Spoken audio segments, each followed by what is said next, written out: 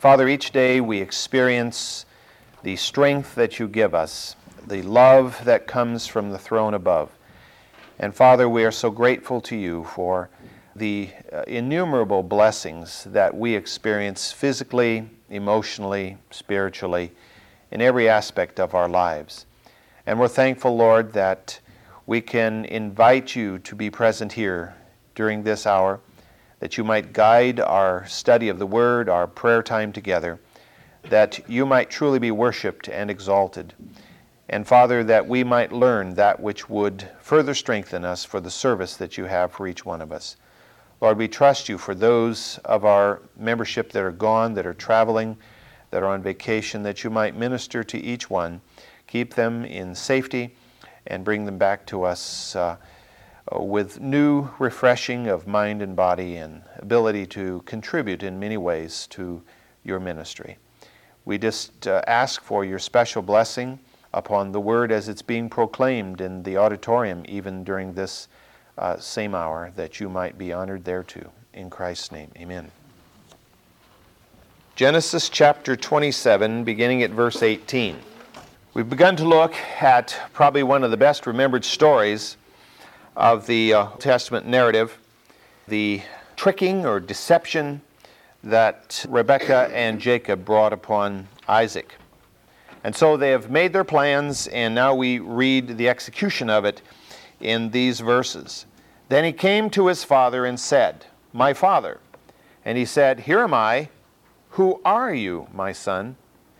And Jacob said to his father, "I am Esau, your firstborn. I have done as you told me.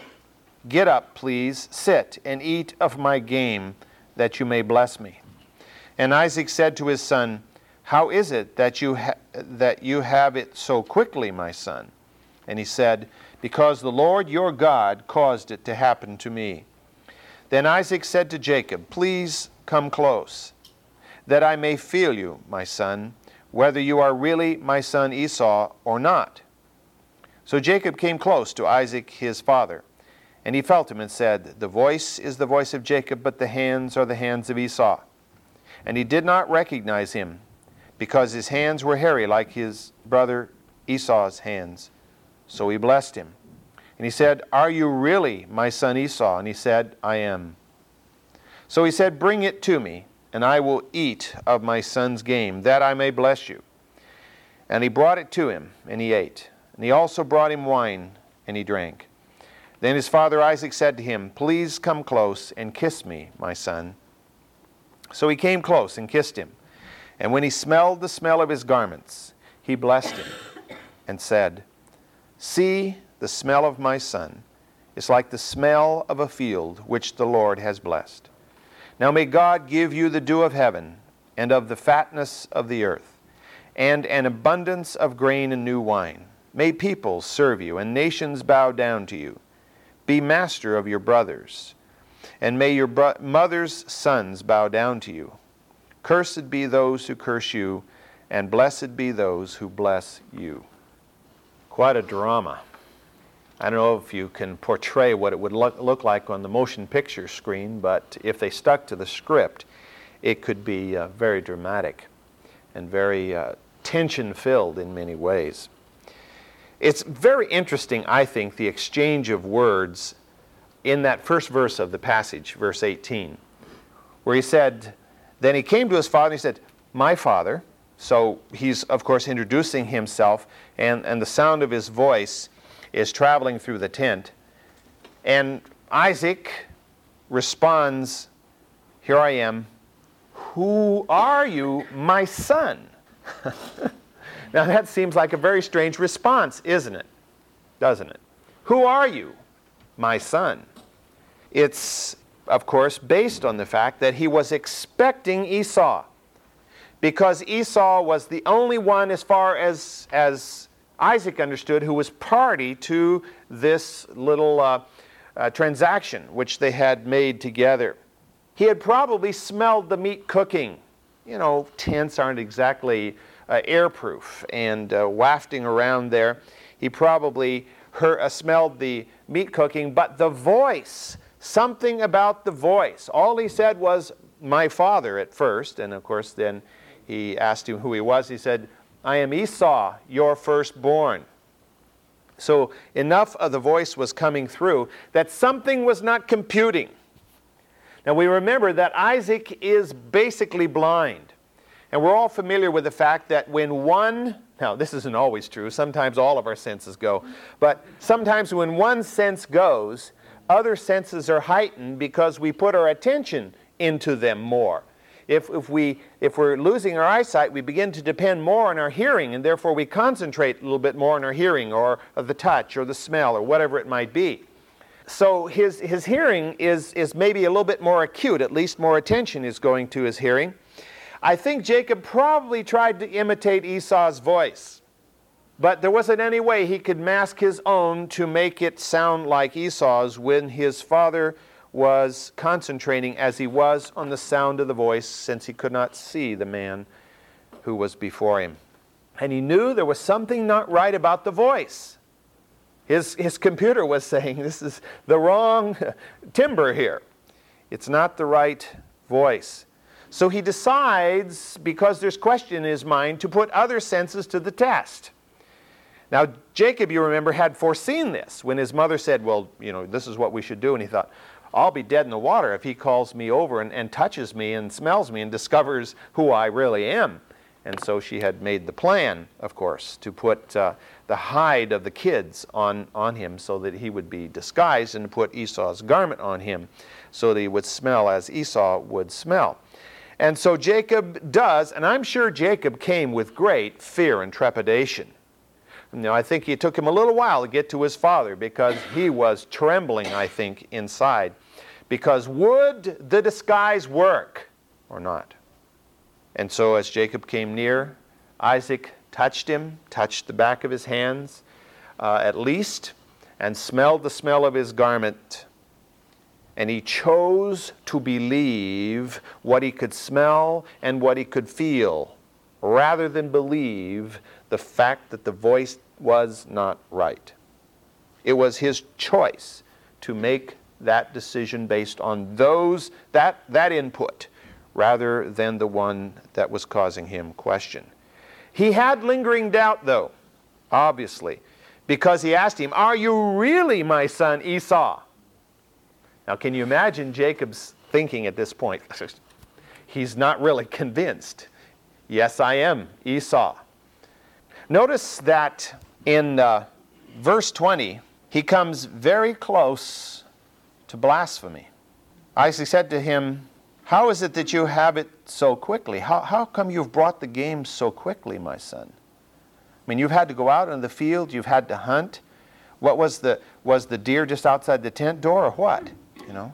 And you've brought it." And he says, "Because the Lord your God caused it to happen to me." When you start telling a lie, it's one thing, but when you start invoking the name of God in your lie, it's extremely dangerous. Notice how he puts it, the Lord your God. He doesn't say the Lord my God, which of course is an appropriate response if he's trying to be Esau, because obviously Yahweh was not Esau's God. Esau worshipped Esau, and Esau alone did he worship. I think that Isaac was uneasy in the first place because he knew that what he was doing was not right. He knew that he was pushing his own favorite son ahead in spite of the fact that that favorite son was not walking with the God that Isaac himself worshipped. And I think that he may have thought, it's just my uneasiness that's making me jumpy and making me think that it's not Esau here. And I think that contributed to his willingness to accept the man as Esau. I think it seemed like an eternity to Jacob before Isaac finally said, "Okay, bring the food to me." I think Jacob was about ready to just melt away in his garment there. And his mother was probably extremely nervous behind the tent wall there, listening to what was going on, and I'm sure she was, even though it doesn't say so here. Well, the final proof would be in the pudding, so to speak, or I suppose in the venison, as he would taste it and discover, is this really the food which I love? Well, Rebekah, if anyone, knew how to make it perfect for him, and so The food was excellent. He was convinced that this was therefore the right thing, but he had one little test left to put forward. Come, my son, and kiss me. Now, he wasn't primarily concerned with the kiss. He is primarily concerned with the smell. Will my senses be again confirmed in the belief that this is Esau? Come and kiss me. Obviously, to come and kiss him, he would have to come right next to him. He could smell him. He took a lungful there, and he converted this test immediately into the blessing. He was satisfied. He was satisfied that this was his son Esau, and therefore he went ahead and pronounced the blessing upon Jacob. Now, I think it's important for us to believe that an oral blessing made by the patriarch upon the one who was to be the upcoming patriarch was tantamount in that society to having written a legal contract or any other thing of legal standing. It was irreversible, in other words. Once it had been proclaimed, it was out there, and it could not be retracted. And that's really a key to understanding this passage here, because otherwise we could say, well, what's the big deal? You know, he was defrauded, therefore it doesn't count, so he could just exit out and then bless Esau. No, couldn't be done that way. And Esau will find that out the hard way. What we have here is the transfer of the mantle. The mantle of patriarchal leadership is being transferred from the one who has been clan chief for these years to the one who is going to be clan chief in the future. And so here we have the official transfer of power. We might wonder why Isaac would feel that this transfer could be made with nobody present but the two who were in power, Isaac and supposedly Esau. Why would he not call in a whole court or company of people to witness the transfer of power? Well, we know the reason, because he was trying to sneak one past Jacob and Rebekah. He felt, it appears, that God as his witness was sufficient. Unfortunately for Isaac, the significance here was in the fact that this was also a transfer of spiritual leadership. It was not just the transfer of the political, temporal, economic power from Isaac to what he thought Esau, but it was also the transfer of spiritual leadership. And this is where the great breakdown came in carrying this out. The blessing was a serious matter, and God saved Isaac from carrying out his disobedient act. God does sometimes directly intervene and prevent us from violating his principles and laws and commands. Not always, but sometimes he actually directly intervenes, as he did here. Now, he's mostly intervening in the result, not in actually preventing an act which Isaac thought he was doing, in spite of God, it would seem. God could have intervened in his own way. He could have carried out, and he would have. He had already prophesied that the elder will serve the younger. This being so, God could not have allowed the official blessing to have been made upon Esau. What would God have done? Well, we don't know what God would have done, because God wasn't allowed to do it, so to speak. Now, he could have. He could have foiled Rebekah's plan at any point, because it was a very dangerous plan. He could have convinced Isaac that, no, the voice is wrong, that squeeze that skin a little bit and see if it comes off, you know. Is this really human? Any one of many things could have happened which would have foiled the plan. But God did not allow the plan to be foiled. Why not? Why did God allow Rebekah's plan to succeed? Since it was God's will that this was to be the result, does the end justify the means? Most of us are familiar with Niccolo Machiavelli, who in the 16th century wrote a work called The Prince, in which he studied the lives of some of the rulers of the Papal States, particularly Caesar Borgia, And he determined that what really works is what is good and what is right. Not what is necessary, ethical, or moral, but what works, that's right.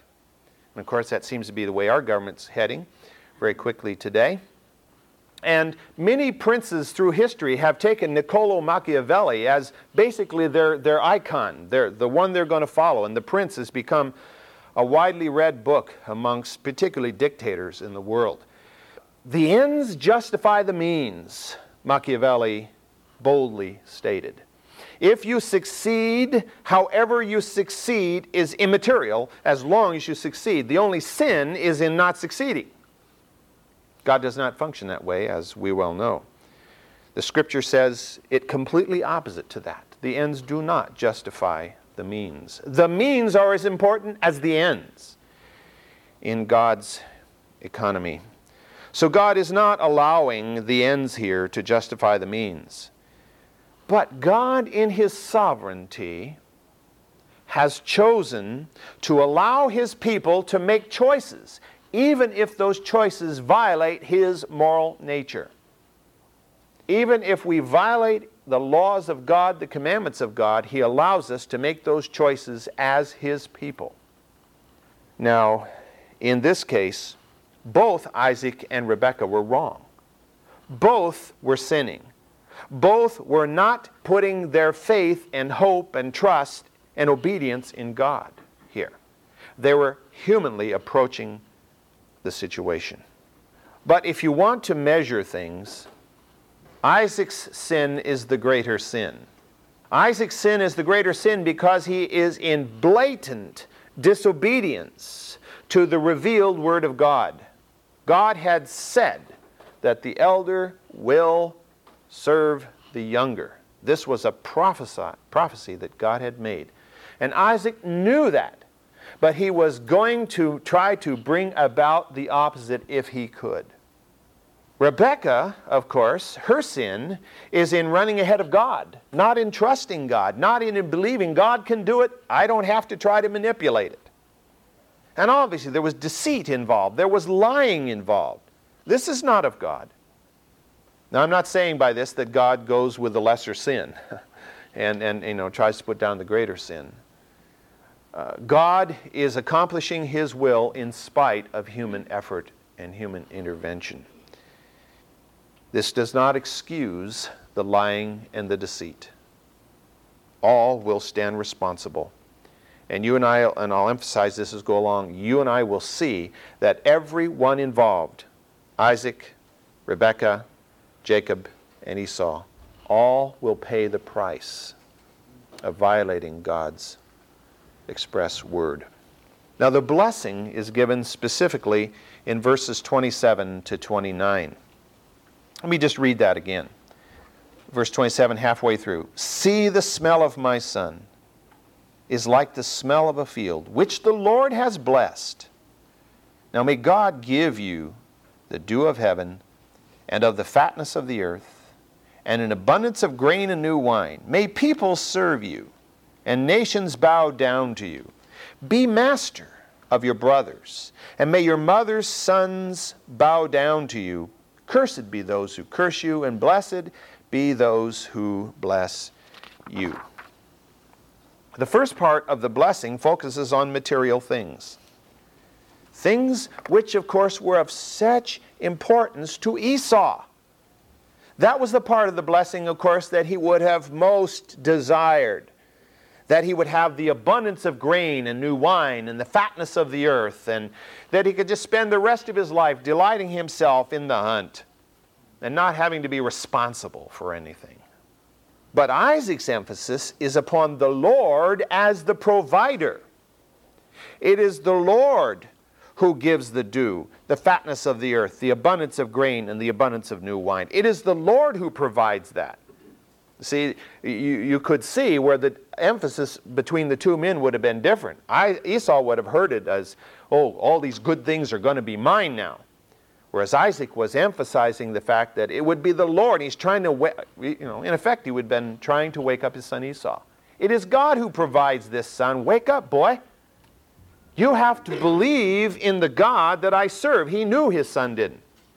And it was a pain to him, but not enough of a pain to keep him from trying to go ahead and push his son into the preeminent position. He wanted his son to recognize the lordship of Yahweh. What does this tell us? It tells us something about the heart of Isaac. And what it tells us is something that we see probably in ourselves. Deep down inside, we want to serve the Lord. But sometimes we don't do it very well. Sometimes we miss the boat over here. We don't trust God here. We actually will blatantly violate God's express word. Yet, we do want to serve him. And it's what we see in Isaac. And I think it's what we see in Rebekah and Jacob too, not in Esau. In this, of course, in this they serve as a great example to us. Example of what we are as human beings, and an example of what we ought not to allow to reign in our lives. The heart of the blessing, of course, is in verse 29. So that's not the way Esau would have seen it, except in part, I suppose, as being lord over it all and ruling over the clan. He would have enjoyed that part of it too. But not only is there conferring of authority here and clan leadership, but implied is the spiritual leadership, the priesthood, if you will, of the clan, which Esau would not have given one thought to had this been the blessing upon him. How could he? He didn't even know the God that he would have supposedly led the clan to follow. It expresses in here that it says in the second part of verse 29, and may your mother's sons bow down to you. Now, of course, his mother only had two sons. One was Esau and the other was Jacob. What this is implying, of course, is Isaac felt that he was very close to death. And he could die any moment. And if he died, maybe Rebekah would marry somebody else. And after all, his mother didn't have him until she was 90. So it's very possible Rebekah could have other children.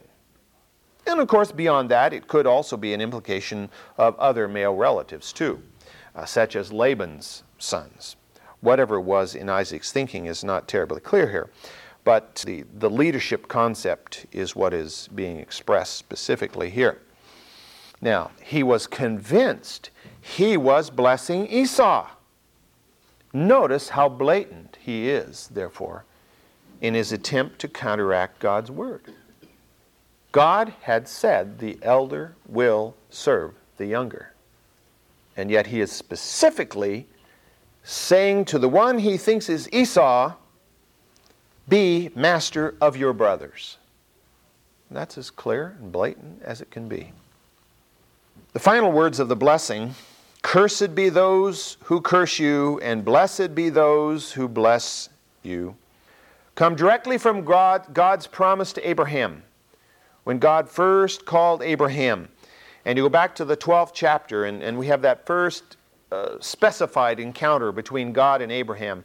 This was part of the Abrahamic blessing. Cursed be those who curse you, blessed be those who bless you. And that was a statement that seems to be part of the Abrahamic covenant throughout history. God ordained that Jacob should be the next patriarch. And Isaac was unwittingly giving that blessing to the one that God had chosen. God says, I will not be mocked. He will accomplish his purpose. He will bring about his sovereign plan no matter how we or any human being attempts to thwart it, because that's implicit in the very word sovereign. If we believe in a sovereign God, this means God rules. God rules the universe. He accomplishes his will. There are scriptures which tell us that man purposes to do this and that, but it's in God that the accomplishment comes. God is bringing about his perfect will in spite of all of the efforts of Isaac to prevent it, and of Rebekah and Jacob to really mess it up. I mean, that wasn't with their intent, but that's surely what could have happened. Verse 30. Now it came about, as soon as Isaac had finished blessing Jacob, and Jacob had hardly gone out from the presence of Isaac his father, that Esau his brother came in from his hunting. Then he also made savory food and brought it to his father. And he said to his father, let my father arise and eat of his son's game. that you may bless me. And Isaac, his father, said to him, Who are you? And he said, I am your son, your firstborn Esau. Then Isaac trembled violently, and he said, Who was he then that hunted game and brought it to me, so that I ate all of it before you came and blessed him? Yes, and he shall be blessed. When Esau heard the words of his father, he cried out with an exceeding great and bitter cry. He said to his father, Bless me, even me also, O my father. And he said, Your brother came deceitfully and has taken away your blessing. Then he said, Is he not rightly named Jacob? For he has supplanted me these 2 times. He took away my birthright, and behold, now he has taken away my blessing. And he said, Have you not reserved a blessing for me? But Isaac answered and said to Esau, Behold, I have made him your master, and all his relatives I have given to him as servants. And with grain and new wine I have sustained him. Now as for you then, what can I do, my son? Esau said to his father, Do you have only one little teeny blessing, my father? Bless me, even me also, O my father. So Esau lifted his voice, and he wept. Then Isaac his father answered and said to him, Behold, away from the fertility of the earth shall be your dwelling, and away from the dew of the heaven from above. And by your sword you shall live, and your brother you shall serve. But it shall come about, when you become restless, that you shall break his yoke from your neck. What does he receive instead of a blessing? He receives a prophecy. Can you imagine, now, it isn't expressed here, but with our sanctified imagination, we can just picture what it was like. Jacob has now left. Esau has made the venison into that savory dish, and he's brought it into his father. Can you imagine what's going through Rebekah and Jacob's mind? They've got to be on pins and needles, so to speak, in the midst of this whole encounter.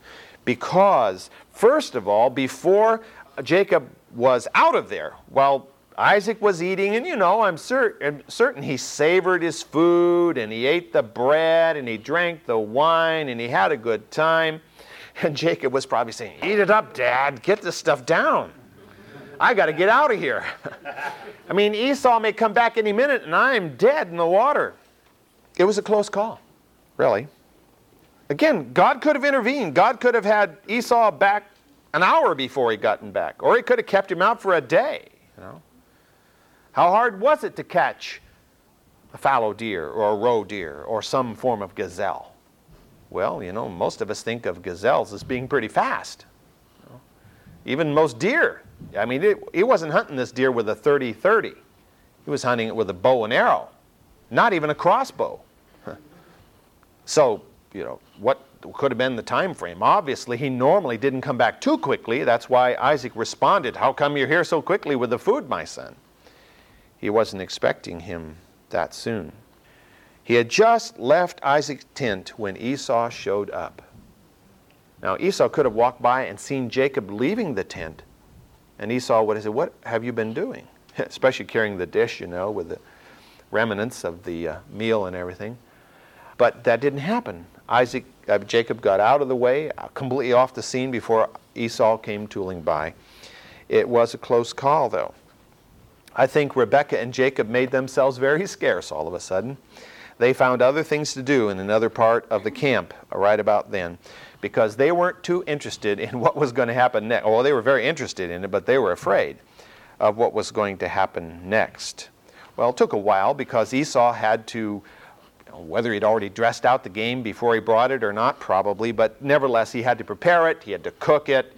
How long did it take to roast this venison and make it palatable for his father and to make all the sauce and everything went with it? I don't know. Didn't have microwaves or convection ovens or anything in those days, so it certainly took a while for that to happen.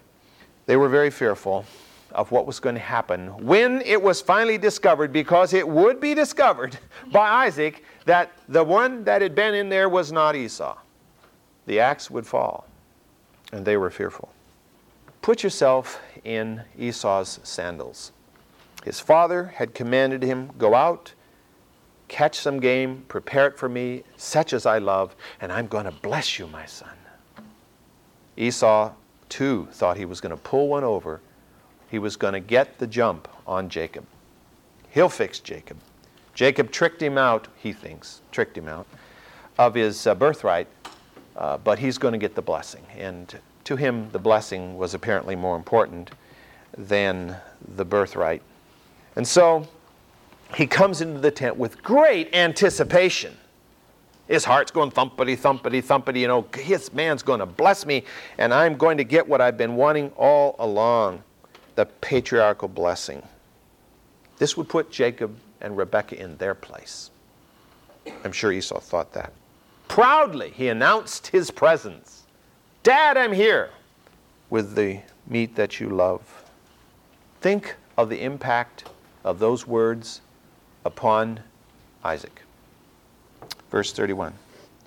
Let my father arise and eat of his son's game, that you may bless me. Isaac just had blessed Esau, he thought. He was already full of savory food. I think those words fell on his ears like a sledgehammer. That's the voice of Esau. I know that voice. That is Esau's voice. And his mind, I'm sure, was suddenly filled with all kinds of contradictory thoughts. But I've just blessed Esau. But this is Esau. Who was that? Who is this? He feared the answer.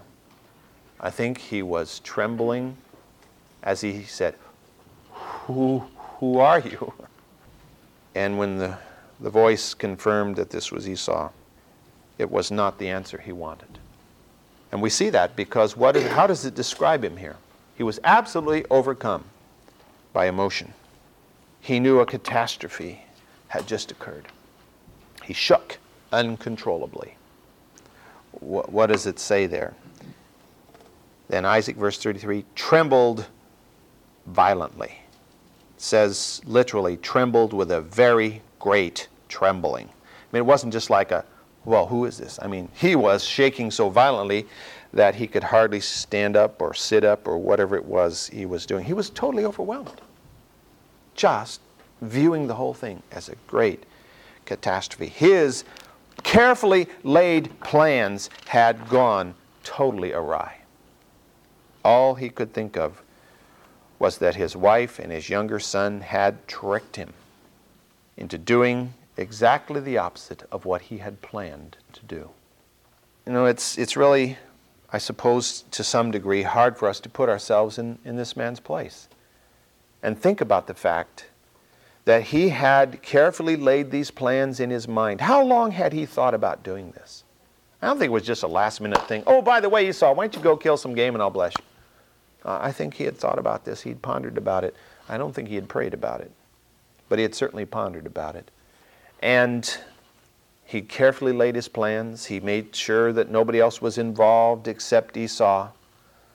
At least that's what he thought. That's one of the problems of being blind, amongst others. But all that he had planned turned out to be exactly the reverse of what he had hoped. I think at the same time there was a barb of conviction. The Holy Spirit of God began, clear back in Genesis, the first chapter, to hover over the face of the deep. And the Holy Spirit of God has been at work throughout history, touching hearts and lives. And this was God's man, Isaac. And so there was a channel for God to reach him. And I think there was a barb driven into his heart, a barb of conviction. You've done wrong, man. And God has intervened. You have attempted to betray your sacred trust as the covenant man. The blessing was not his to give to whomever he wished. The blessing was his to transfer to the one that God chose. There is a big difference.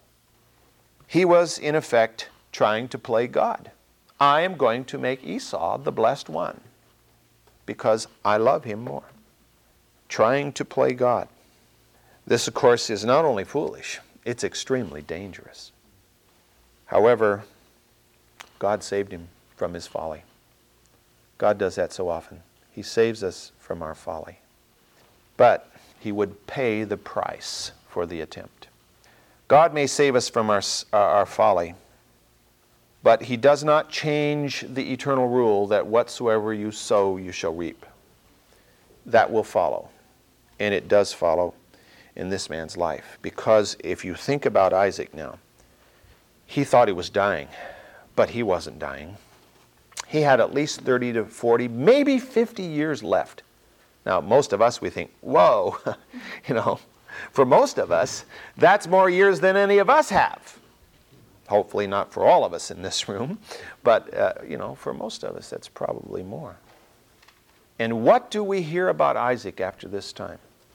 Basically, nothing. He is basically set on the shelf. He no longer is the primary instrument of God's blessing upon this earth after this moment.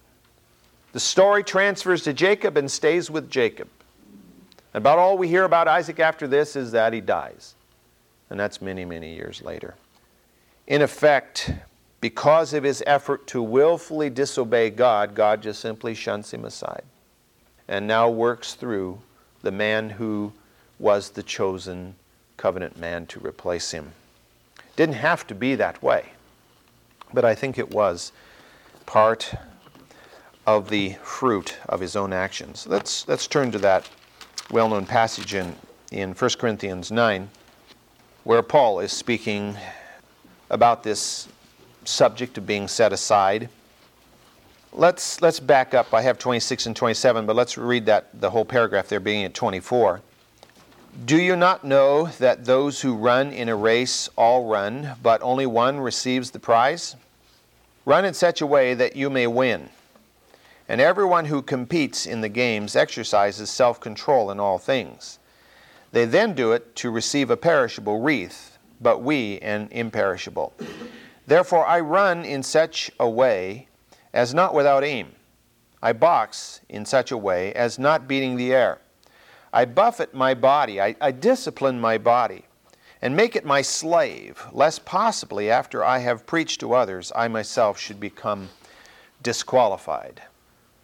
Paul knew that if we didn't keep ourselves under God's discipline, if we didn't serve Him actively and in obedience to Him, we could be sidetracked. We could literally be set up on the shelf because God isn't going to be able to work through us because we're not an open channel for Him to accomplish His will.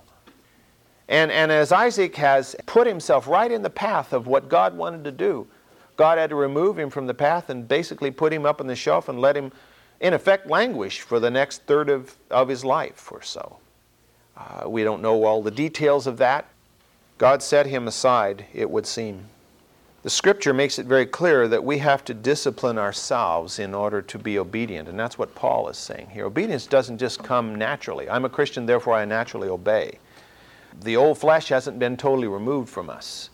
Scripture talks about us taking up the cross and following Jesus.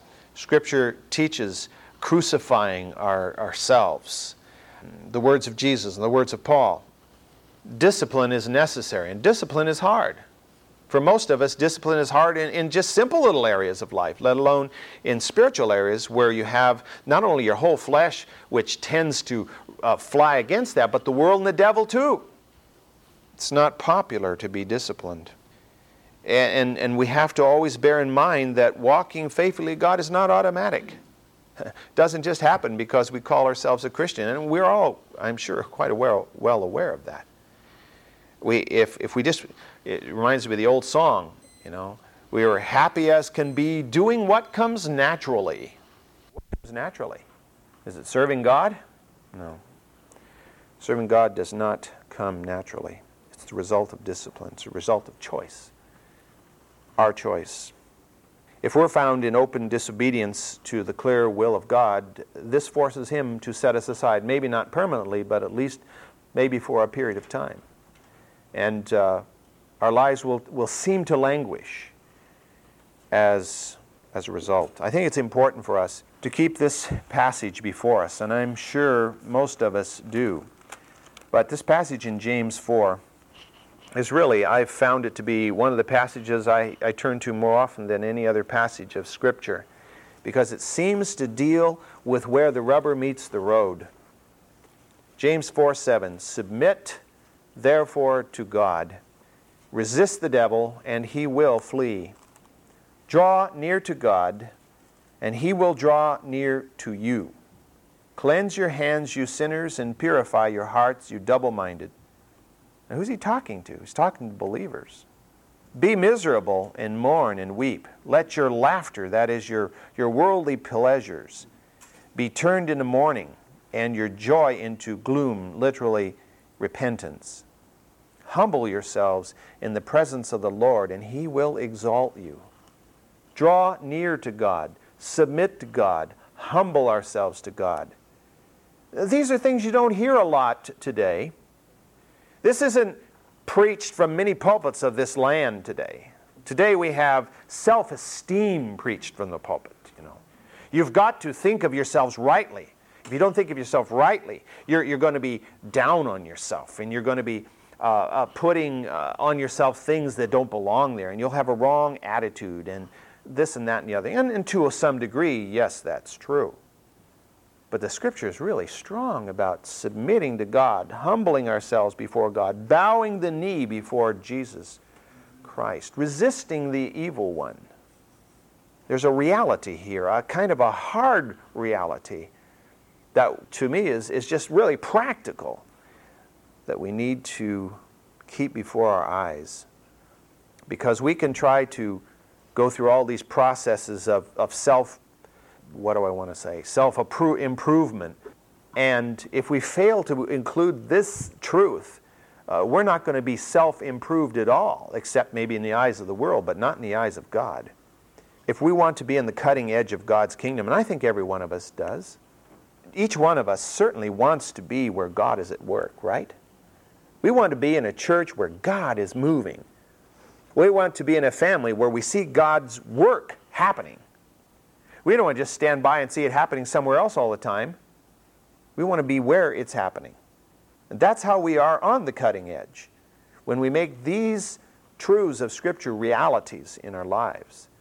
And we constantly remind ourselves of these truths and discipline ourselves in believing. There are many who believe that if you do the don'ts of the Word of God, that you're a good Christian. You don't beat your neighbor, you don't kick your dog, you don't commit adultery, you don't commit fornication, you don't steal. As long as you do the don'ts, that you're a good Christian. But Christianity, as you read through the New Testament and the Old Testament too, is not so much not doing what God says not to do, but it's doing what God says to do. The world views Christianity as a negative thing. Don't do this, don't do that, don't have any fun. Have a long face, wear black, and never laugh. Which, of course, is a very wrong stereotype of those who supposedly did this, such as the Puritans. I mean, they weren't like that at all, but that's what they've been stereotyped as. But it's a religion of positive faith. It's what we do. If we love the brothers, we're showing forth the reality of Christ. The positive things that we do. Let me read a verse. It's not on your outline, but a couple of verses from Isaiah chapter 1 that shows the two together. Isaiah chapter 1, verse 16 and 17. It says, "Wash yourselves, make yourselves clean. Remove the evil of your deeds from my sight. Cease to do evil." Okay, these are negative things. Don't do this, don't do that. "Learn to do good. Seek justice. Reprove the ruthless. Defend the orphan. Plead for the widow." These are positive things. These are things where we reach out and do something that advances the kingdom. Our job, sometimes we read the Scripture that tells us that the gates of hell will not impact the church. The church will not be stopped by the gates of hell. But when you think about that, what are gates for? Have you ever been attacked by a gate? Well, maybe if you had some kind of electronic gate you have, I don't know. But you're not usually attacked by a gate. A gate is a defensive thing. A gate is built there to keep an enemy out. So the gates of hell aren't there to attack you. The gates of hell are trying to defend hell from the advancement of the kingdom of God. So as we do these things in obedience to God, We're on the cutting edge of the kingdom, and it's hell. It's on the defensive. And we've talked about the 12th chapter of Romans so often, the latter half of it, which constantly instructs us what it means to be a true Christian. What does it mean to be a disciple, a follower of God? There are some things where it says, and don't do this and don't do that, but what are all the positive things in there? It tells us to do this and to do that. You know, you take that 12th chapter of Romans, and it can be your guidebook, my guidebook, for how we walk in the Christian life. Interesting how Isaac answers his own question here. He knew who had been there. Does he accept it? Yeah, he actually does. Because he says, yes, and he shall be blessed.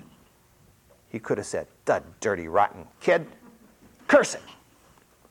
No, he says, yes, and he shall be blessed. Because he knew that God was in it in spite of all he attempted to do. Now, we'll end with this. Think of Esau's spirit. He came in on the mountaintop, and he is sent into the abyss instantaneously. His spirit just drops like a rock into the emotional Grand Canyon, if you will. And the Scripture describes his cry of anguish. Literally, the words are, exceeding great and bitter cry. Not just, oh dear. I mean, this guy went into the great depths of depression instantaneously. In the midst of his anguish, he asked his father for a blessing. He hoped that his father could retract the blessing. After all, it was gotten by deception. So just cancel it out, Dad, and give it to me. This young man was so woefully, totally, spiritually blind. He didn't know one thing spiritually. He was deadhead spiritually. And Isaac knew that it could not be retracted. And so he says, what is there to give you, my son? And we'll look at this next week. He does not give his son a blessing. Instead, God speaks a prophecy through him, and he prophesies as to what will happen. And we'll look at Scripture that shows how exactly that was fulfilled. Exactly that was fulfilled concerning Esau.